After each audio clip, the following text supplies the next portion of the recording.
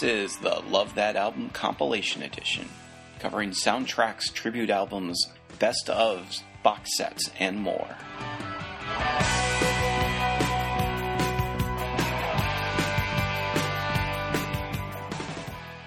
Hey you! Don't watch that! Watch this! This is the heavy monster sound! The nuttiest sound around! So if you're coming off the street and you're beginning to feel the heat, well listen Buster, you better start to move your feet to the rockinest, rock-steady beat of madness. One step beyond!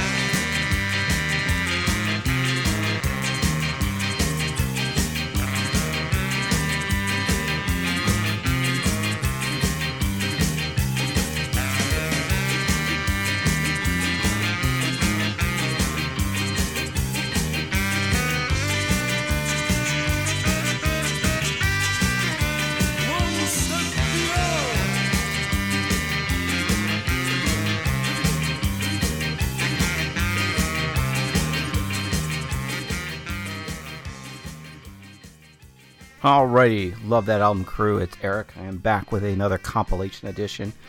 This time I'm doing something just a little bit different. I'm still covering some compilations, but I'm not going to do this compilation followed by that one, followed by the next one. I'm going to talk about 3 compilations that all are centered around the same theme.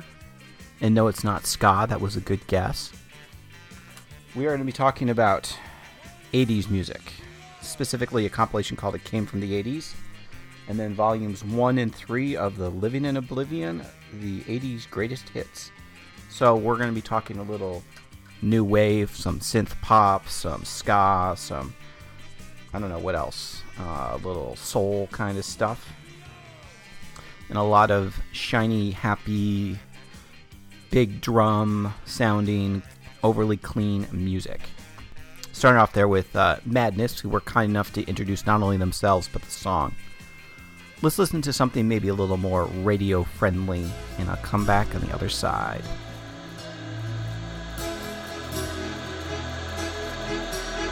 A Salvation Army band played, and the children drank the lemonade, and the morning lasted all day,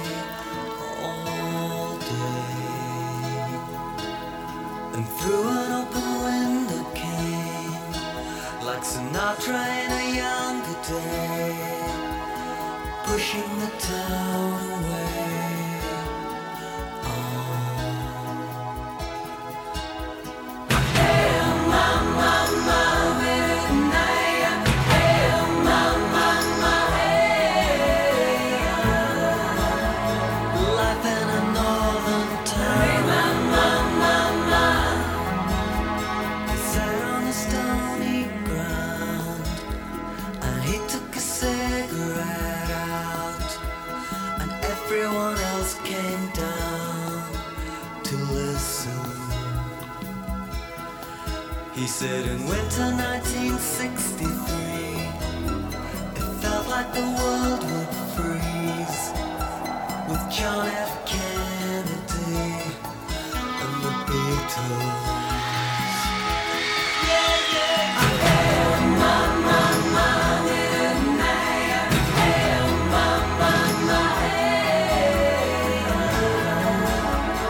Life in a northern town. Hey, mama,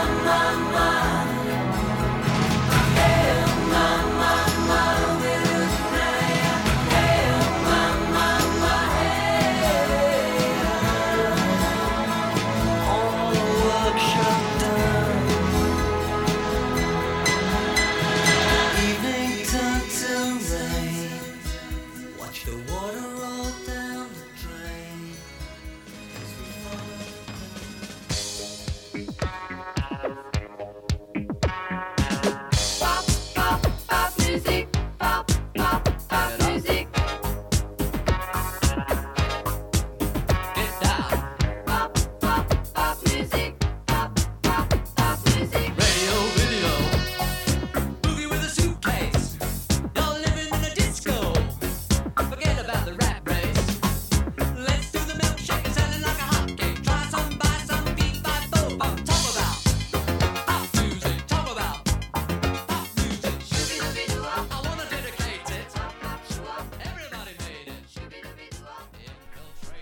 So we start off there with a little bit of the Dream Academy and Life in a Northern Town. One of those big, poppy, Enya sweeping songs that kind of tells a story and conveys a mood. And when we talk about 80s music, there's a lot of talk about disposableness. There's a lot of talk about manufactured and clean and big and cocaine and fueled and big shoulder pads and all that kind of stuff. And if you listen to that song, there's something more there. There's a folkness to it. There's a soul that's underpinning all of that production. And if there's anything about 80s music that drives me nuts, it's the production. Now, that song in particular does not have a production problem. There are numerous bands who you just want to take their master tapes and you want to just dirty them up a little bit. Lords of the New Church, I'm looking at you. So then from there we go to M with Pop Music, which is kind of a little bit of the Talking Heads, a little bit of Devo, a lot of pop manufactured. And the question always comes down to these electropop bands is, are they using the technology to critique or are they embracing it? I'm sure that there is a commercial side to this. There is a need to make money to keep on making your art and not have to work at the print shop or the local grocery store or the tire shop or sell insurance or whatever. But there's also a kind of an underpinning of the artist kind of saw through a lot of this fakeness. And I've talked about this in the past. I've talked about the Buggles. I've talked about Men Without Hats. Both groups whose music contained an explicit critique of this era and this mindset. At the same time, this music was a lot of fun. There was a lot of bombast and drive to it that you can't deny. There was also some mournful, maybe not mournful, maybe reflective or moody, I guess is maybe the word, tunes. Stuff like this. I just died in your arms tonight. It must have been something you said. I just died in your arms tonight.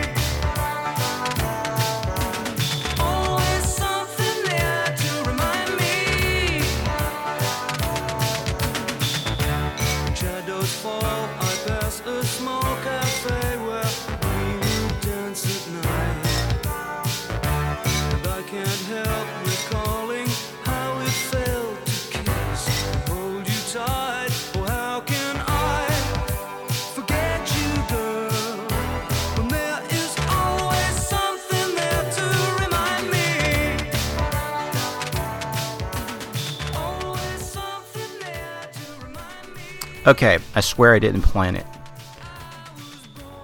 A song called Always Something There to Remind Me, leading into me talking about nostalgia. Because the bottom line is, that's also part of my enjoyment of this music at this point in time. I did not hear or embrace this music wholly when it came out. I did not become a music aficionado or fiend until the end of the decade, and then I was into something darker and heavier and grittier, metal and punk basically, a little bit of goth. But a lot of these songs I would hear on the Top 40 radio station I would listen to, and there was something about them that was reassuring, that had a brightness, that had a confidence maybe. And I found that as you get older, there's definitely a certain amount of reflection to what things were like when I was younger, what things were like 20, 30 years ago, when, quite frankly, the future was unwritten. Thank you, Joe Strummer.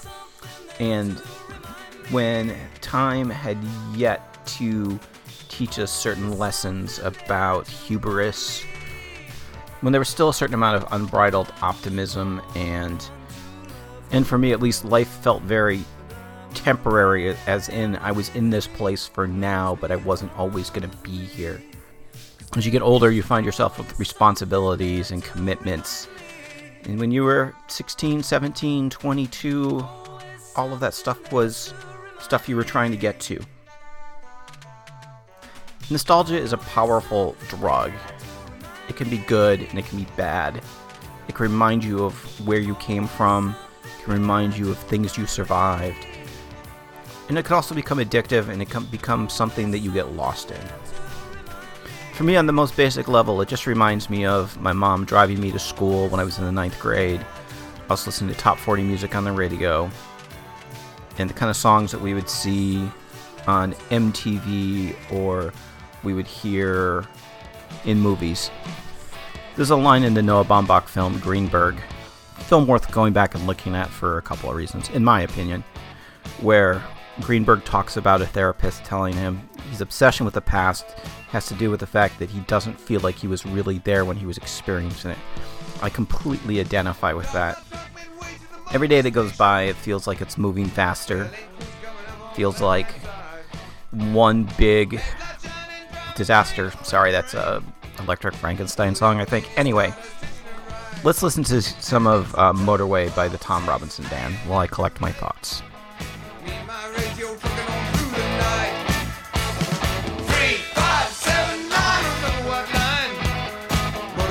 Coming up with the morning light. Whiskey sitting pretty in a two-wheel stallion. This old set-top lorry got a beat on you. Ain't no use sitting up with a bad companion. Ain't nobody got the better of you, no who. 2, 4, 6, 8, ain't never too late. Me and my radio trucking on through the night. 3, 5, 7, 9 under the white line. Sun coming up with the morning light.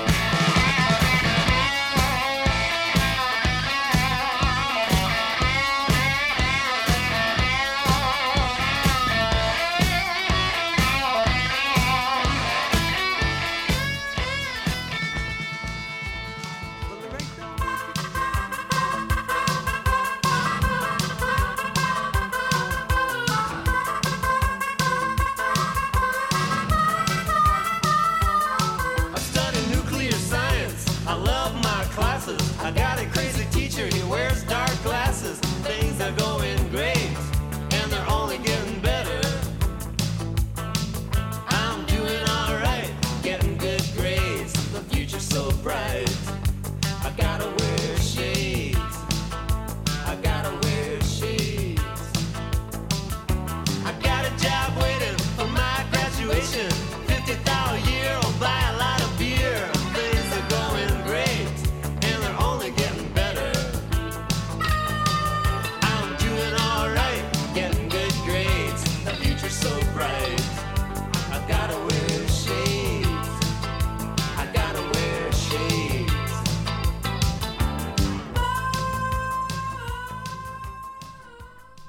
Well, it wasn't my intent to get maudlin on this podcast. I come here to talk about music, to talk about what's on my mind, to hopefully turn people on to some sounds that they hadn't heard or maybe have forgotten, to maybe give things another chance. You know, a lot of the times online I see people talk about they hate, the 80s hair metal, or they hate grunge, or they hate disco or they hate whatever. And a lot of times I kind of feel like, okay, what's the big deal? Why is this a thing? Why do we need to talk about what we hate so much? You know, people have very valid reasons for disliking certain artists. They have associations with them. They have things that happen in their lives at the time that the music's tied to. And sometimes I find this blanket negativity a real stumbling block in communication. You know, it's like you're closing your mind off to everything. You know, there might have been things that we heard at certain times, or the movies we saw, or books we read that didn't connect with us, that with perspective and time and having grown up are going to affect us differently. And for me, this music definitely falls into that category.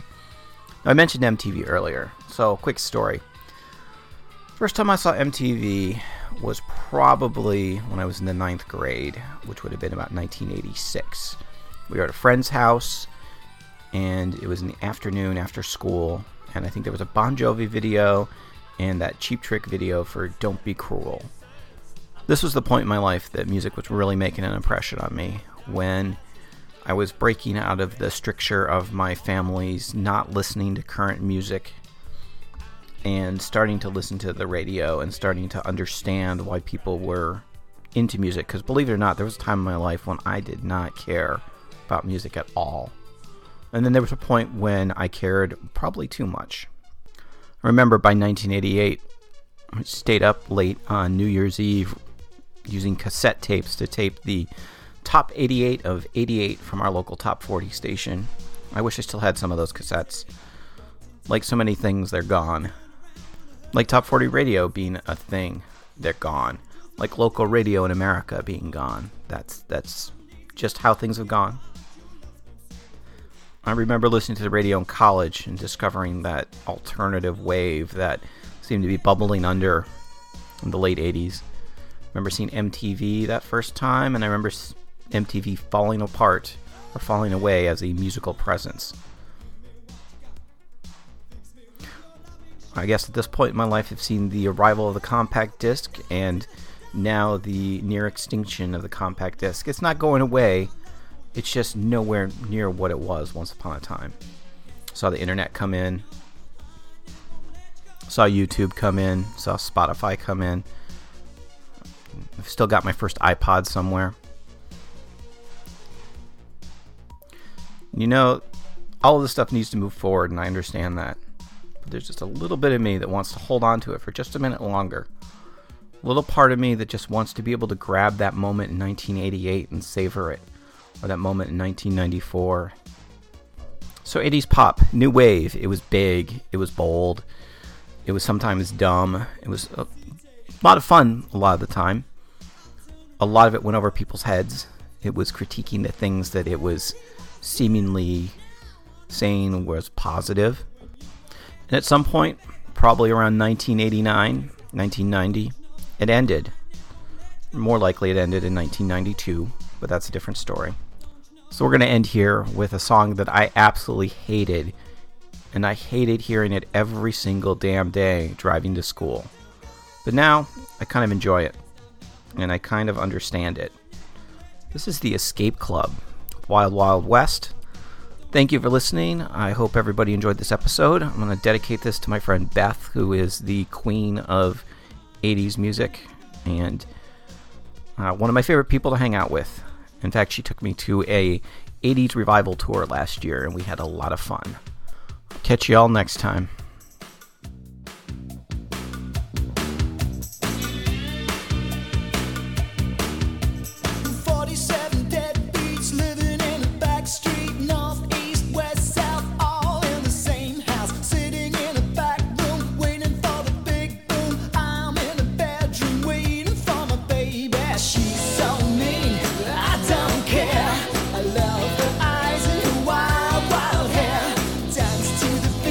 We